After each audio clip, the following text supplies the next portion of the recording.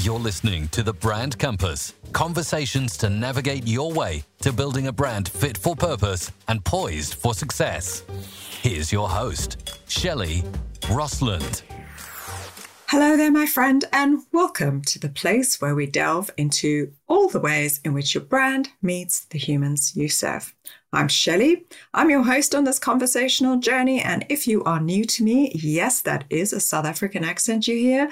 And today I welcome a friend from Boston, just that you have a delight in accents today. I'm really lucky in the work that I do. I get to play in the professional sandbox, if you will, with some really interesting humans. And today I've asked one of them to join me in this conversation. If you've listened for a while, you'll know that I love a good metaphor, and sometimes I mix them up way too much. My guest today is going to share her metaphor that she uses to help her clients understand how to manage some of the growing pains they experience in building their brands over time. She likens this to teenage growing pains. Boy, and do I know about those. I also have another reason for bringing her on, and that is to share how she helps her clients work out what their specialism or their unique focus is so that they can better market themselves for prospective clients. I'm a firm believer in that it helps to get different views on how to tackle this, and one day one of them will help you to unlock this for yourself.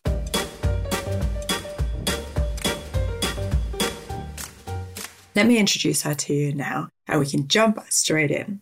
Evelyn Starr is an author, brand expert, and marketing consultant with over 25 years of marketing strategy and research experience. Evelyn uses her keen powers of observation and insight to help clients wow their customers and grow their businesses. She specializes in working with brands in adolescence, brands that have stalled after their initial success. Evelyn's award-winning book, Teenage Waste Brand: How Your Brand Can Stop Struggling and Start Scaling, shares how she likens brand growing pains with that of teenagers navigating life. Her clients have ranged from small businesses like Laird Superfood and Harbour Sweets to global brands like Hasbro and Gillette. Evelyn lives with her husband Dan in the greater Boston area, and she has 2 grown-up children. Welcome, Evelyn. Thank you so much. I'm really glad to be here. Can't wait to get into this now. So before we get into your concept, though, Evelyn, of brands in adolescence and how you help brand owners to work out their specialism, let's give our listeners a little bit of a background to you and your journey. So can you share with me that point you had in your business where something shifted for you and you realized that, oh gosh, I need to do something different. I need to change the way I'm marketing myself. Can you walk us through that? Was that about 10 years into your business? I remember us talking about it. I can't quite remember the timestamp on that. Yes, you have a good memory, Shelley. It was about 10 years into my business. So kudos for that. Kudos for that. For the first 10 years of my business, I was marketing myself along the lines of the 3 services I was offering, which were marketing research, marketing strategy, and copywriting. Just before the end of that period, about 9 years in, my husband decided to go out on his own. He became a solo professional investment advisor. And so I helped him build his brand from scratch, which was really exciting and wonderful and a lot of work. So while I was working with him, I kind of let the rest of my client load, get much lower. I had some side projects, but not a lot. Once he was off and running around August 2009, I found myself back in my own business needing to fill my pipeline. And I was having trouble doing that. I was struggling to tell people why they should go with me over someone else. I also found that prospects were really looking at those services I mentioned from a commodity point of view. Right. Commoditized point of view. There it is. And I didn't really want to talk to them about a cost per word or a cost per hour. I knew that I brought greater strategic value and I needed a way to express that and a niche to differentiate myself. But I really struggled to figure out what that was. And so I hired a marketing consultant, which might strike you as very strange to have a marketing consultant hire another marketing consultant. But I would say it's sort of the same reason that a pediatrician doesn't treat her own children, right? You're too close to it. You're too emotionally involved. You really can't see the big picture on yourself. And that marketing consultant worked with me a little bit of the way that Allison O'Leary was describing in one of your past episodes, working with her clients. We talked about what my ideal client would look like and how I wanted to spend my day and where I wanted to be. And all those things were helpful, but I was still struggling for a niche. And at one point in my frustration, I thought, I feel like I'm having an identity crisis. And once I got over the frustration and started to get curious about that, that was the beginning of the road to formulating my brand and adolescence theory and putting it into practice, which became my niche. Oh, which is super. So then that, by kind of getting to that realization, therefore you then had your niche. Therefore you could re-engineer all of your marketing so that actually you could speak a bit clearer and find those ideal clients. Is that where you go? Yeah. Yes. Yeah, brilliant. So your background came from market research, right?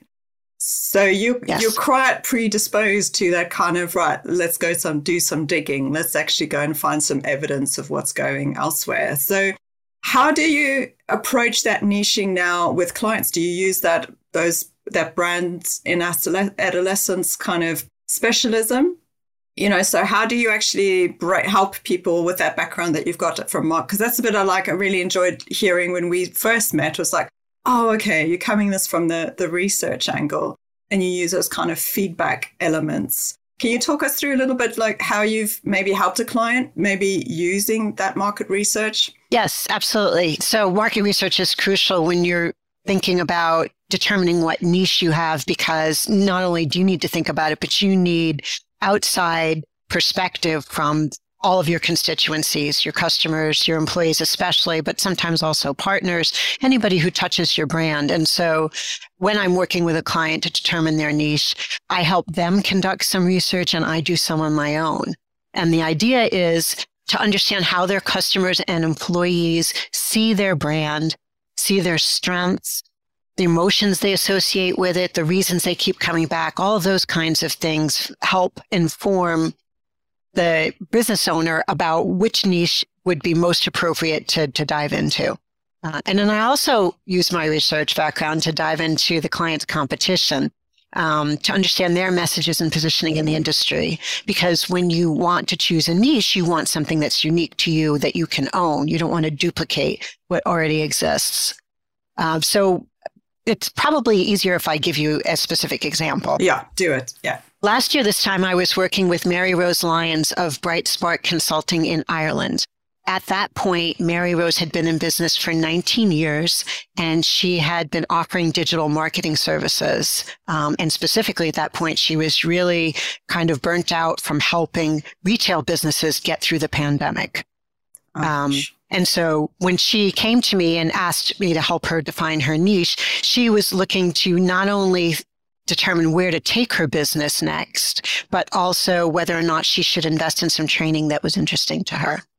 And so I had her ask her clients and colleagues and coworkers, what were the things that first came to mind when they thought of her and her business? And I analyzed all of that research. And then I also analyzed her online recommendations, her online reviews and her LinkedIn recommendations. I looked at her competition and their niches.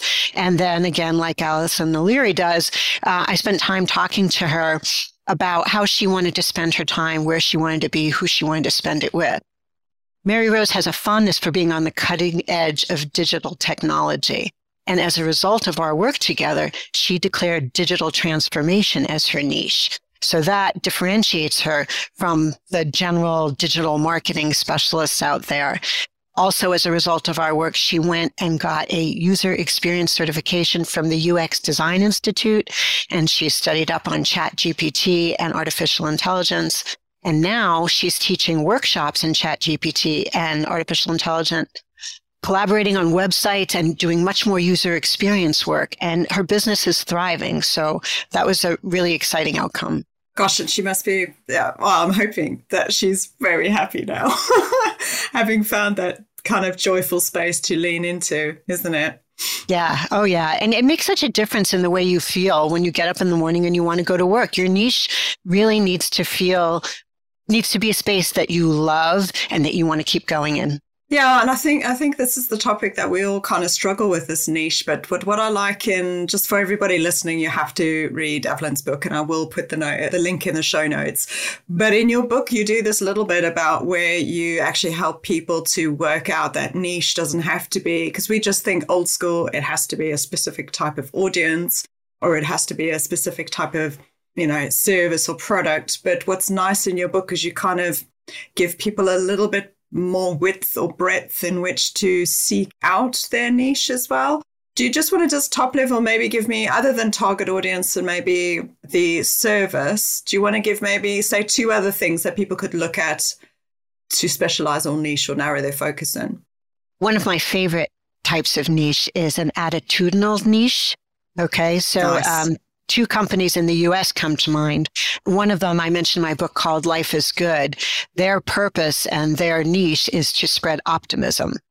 And so everything about their clothing, everything they sell has an upbeat message, and everything they do is related to that. But I also just wrote a newsletter about a brand called Crocs. I don't know if you know Crocs. Yeah, we've got them here. Right?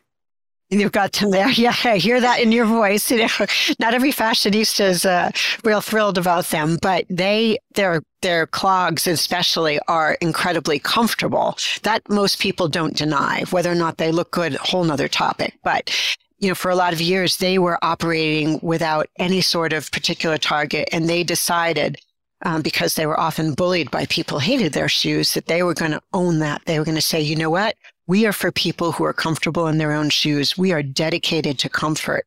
And that has not only attracted a whole lot of admirers, it's built a community around that brand that has helped them continue to sell well beyond the pandemic when everybody was rushing for comfort shoes. And I think that also, when you almost align that, I don't like the word niche because it does feel like it's got bad connotations to it, but it is that narrowed focus or that specialist kind of area where you want to go deep in, and you almost kind of link that with either your brand's purpose or your own personal purpose. Like everything feels like it kind of goes tick, tick, tick. Everything's in line and aligned and ready to go forward, and it must make people very happy when they find that alignment. Well, it does, because then you can focus and you can really put your resources in a concentrated area where it makes a difference instead of feeling like you're spreading yourself really thin.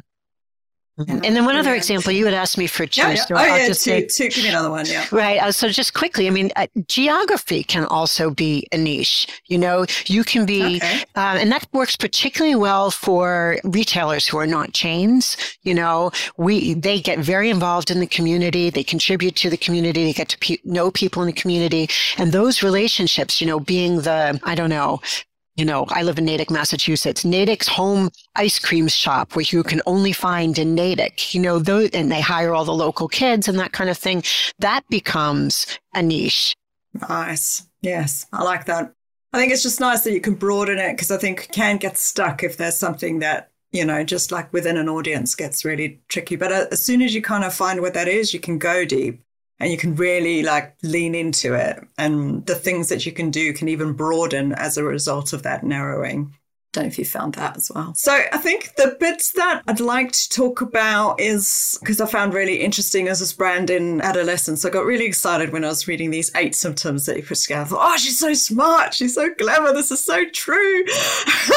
So this has become your specialism, your niche of how you actually work with your clients. So maybe we could talk a little bit about that. And I know I've said to you, let's try and see if we can just focus on one, but I'd love to focus on all 8. Maybe you can say what the 8 are, and then the one that you think most people, feel or experience the most. We can maybe dig into that one.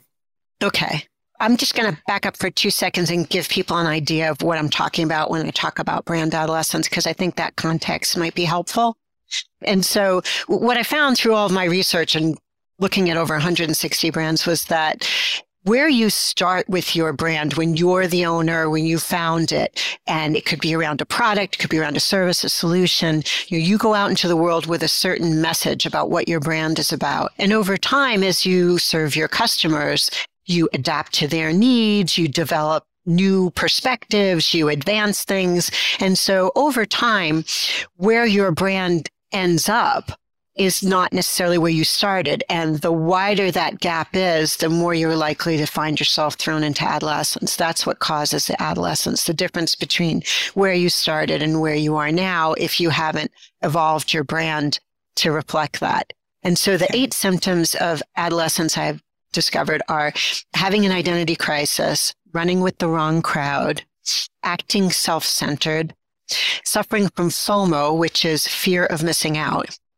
needing to make new friends, defending your varsity team spot. And the varsity team spot in the U.S. is a coveted athletic team spot in high school. So there are a few of those. Got it.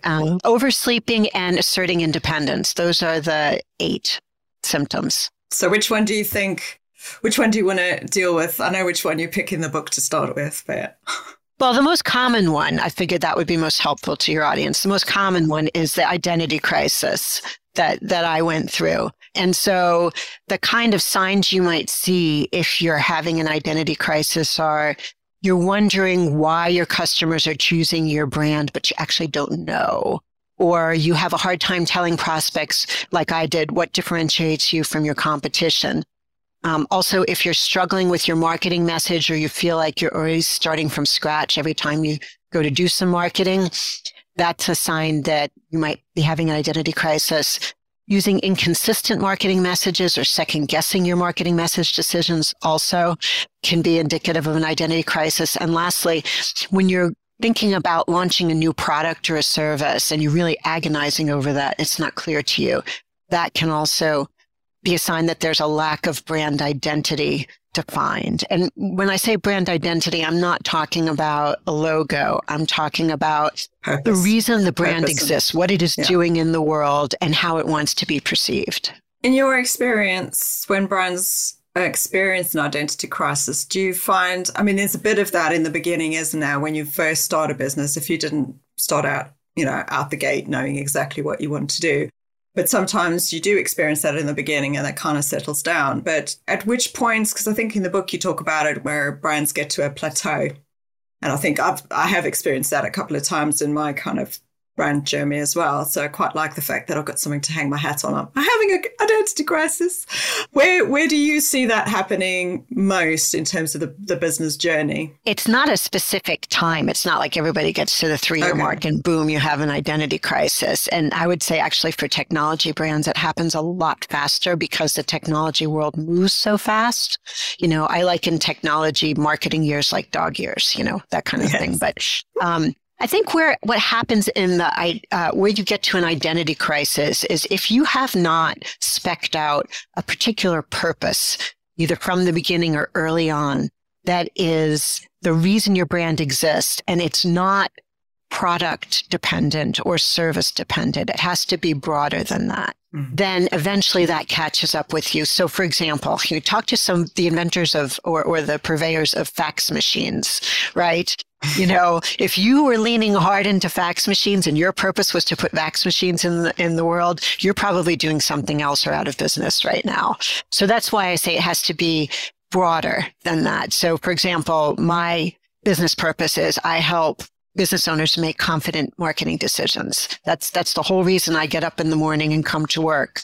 And it's not dependent on any particular technical service I offer. It's just sort of the umbrella for everything I do. There is an element of that vision and purpose that it does need to be articulate. I think a lot of people find it hard when they're a solo or a micro and I know you also mentioned in the book the Simon Sinek's why, which is formula, which is quite an easy one to kind of use in order to get yourself going.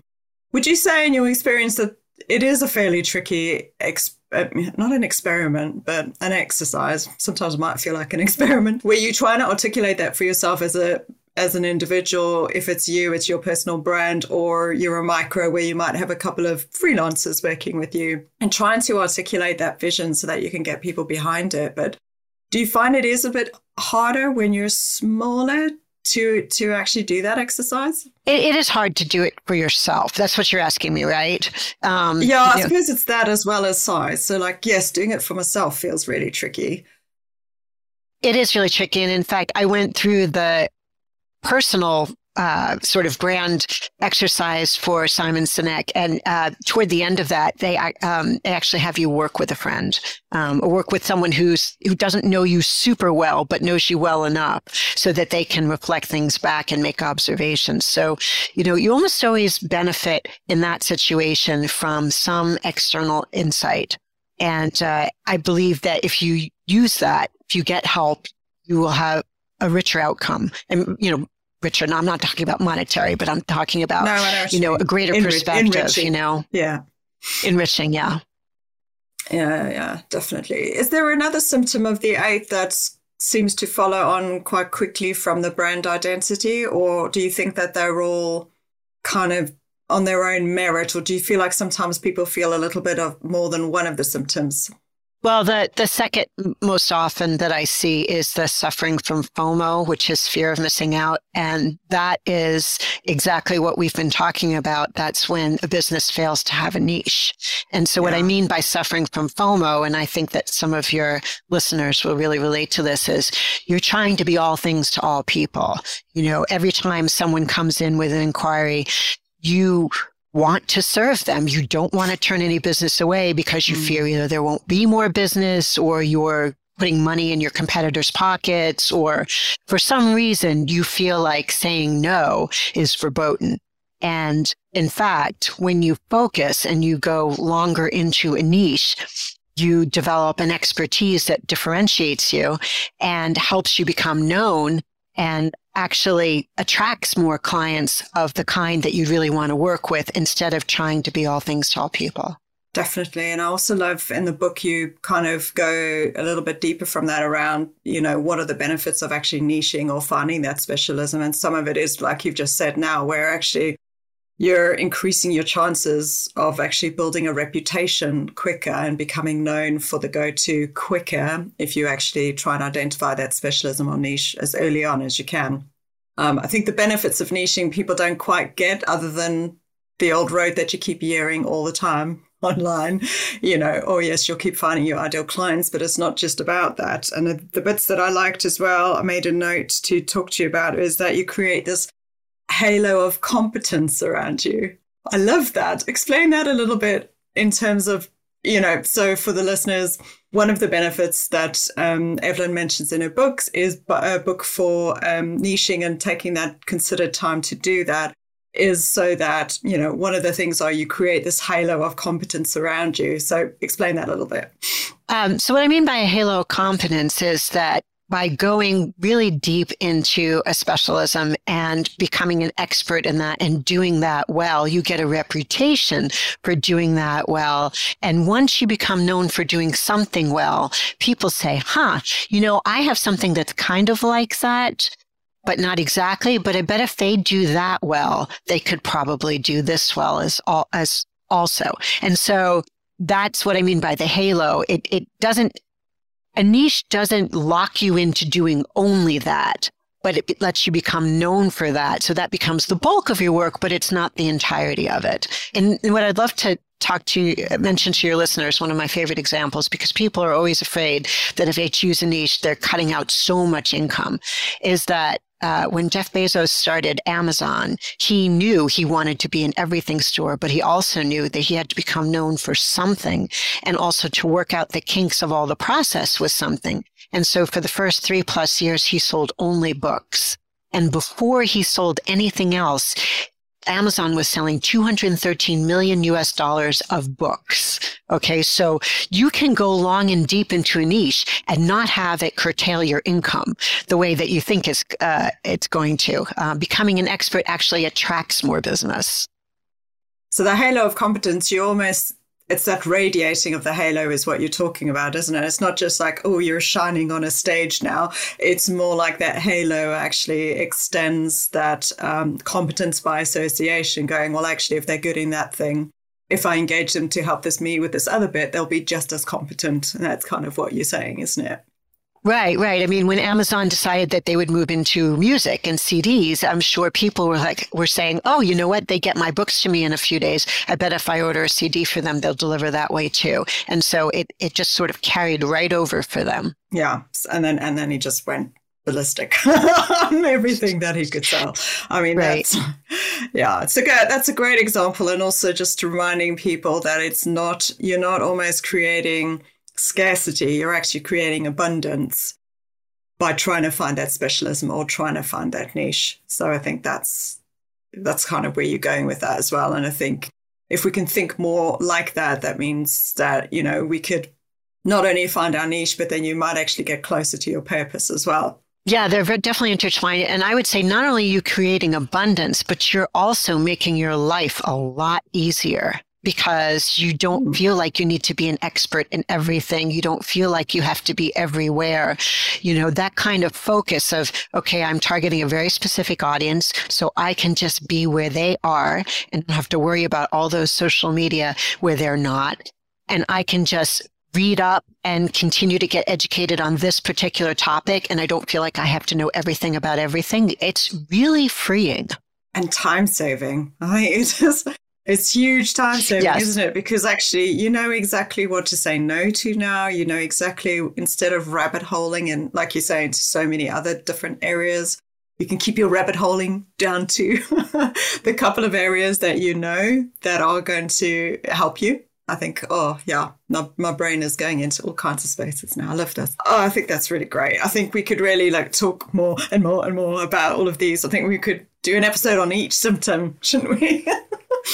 But I guess, but that's a bit of a tip of the iceberg for this conversation. But I'd love to get some feedback from our listeners. So I'm hoping anybody who's listening at the moment, what do you think about this kind of link between, this specialism and actually trying to link that to your purpose a bit more as well. And also just taking that time out to work out, and also if you have a look at Evelyn's book, she actually goes through some of all these different areas that you could shine your lens of specialism from, which is really, really helpful. So, but anyway, we've got to bring this episode to a close though. Evelyn, is there anything else you think you want our listeners to hear before I do close off? Because I feel like we could talk about more, but is there anything around the subject we've said now that's kind of shot a light bulb off for you that you feel like you still want to share?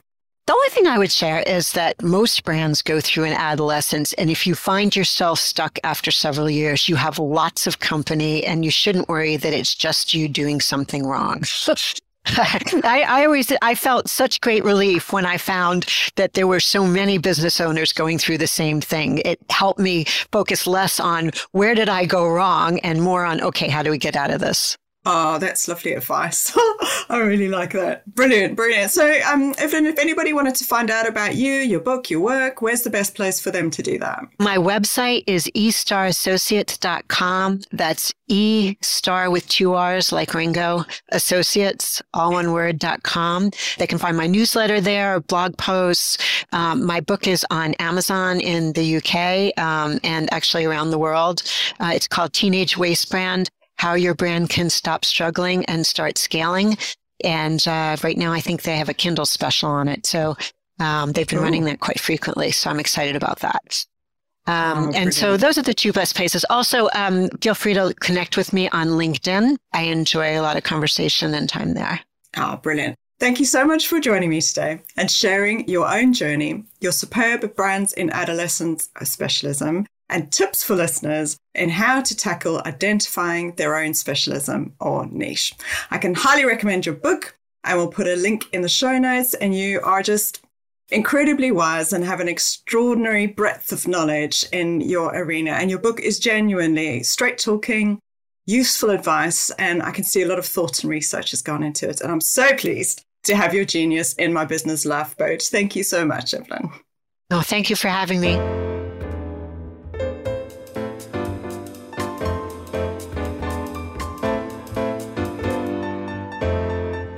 And that's it for this episode, folks. Thank you so much for joining us. Did that help you to see that actually some of the aches that you might be feeling with your brand may just be an indicator that something needs to shift or change? Which one of the 8 symptoms do you think you may be experiencing? I love that Evelyn has shared how she helps clients to do some fundamental research into themselves, their services, and their audiences to really nail down which direction to go in order to narrow down their area of focus or niche. Who do you know who could benefit from hearing this conversation and Evelyn's insights? Share this episode. Go on, you know you want to. Until next time, stay strong, believe you have value, and make good brand decisions. Thank you for listening to The Brand Compass. If you enjoyed this episode, make sure to share it with your entrepreneurial friends and help them make good brand decisions. Until next time, let's keep the conversation going at shellyrosland.com.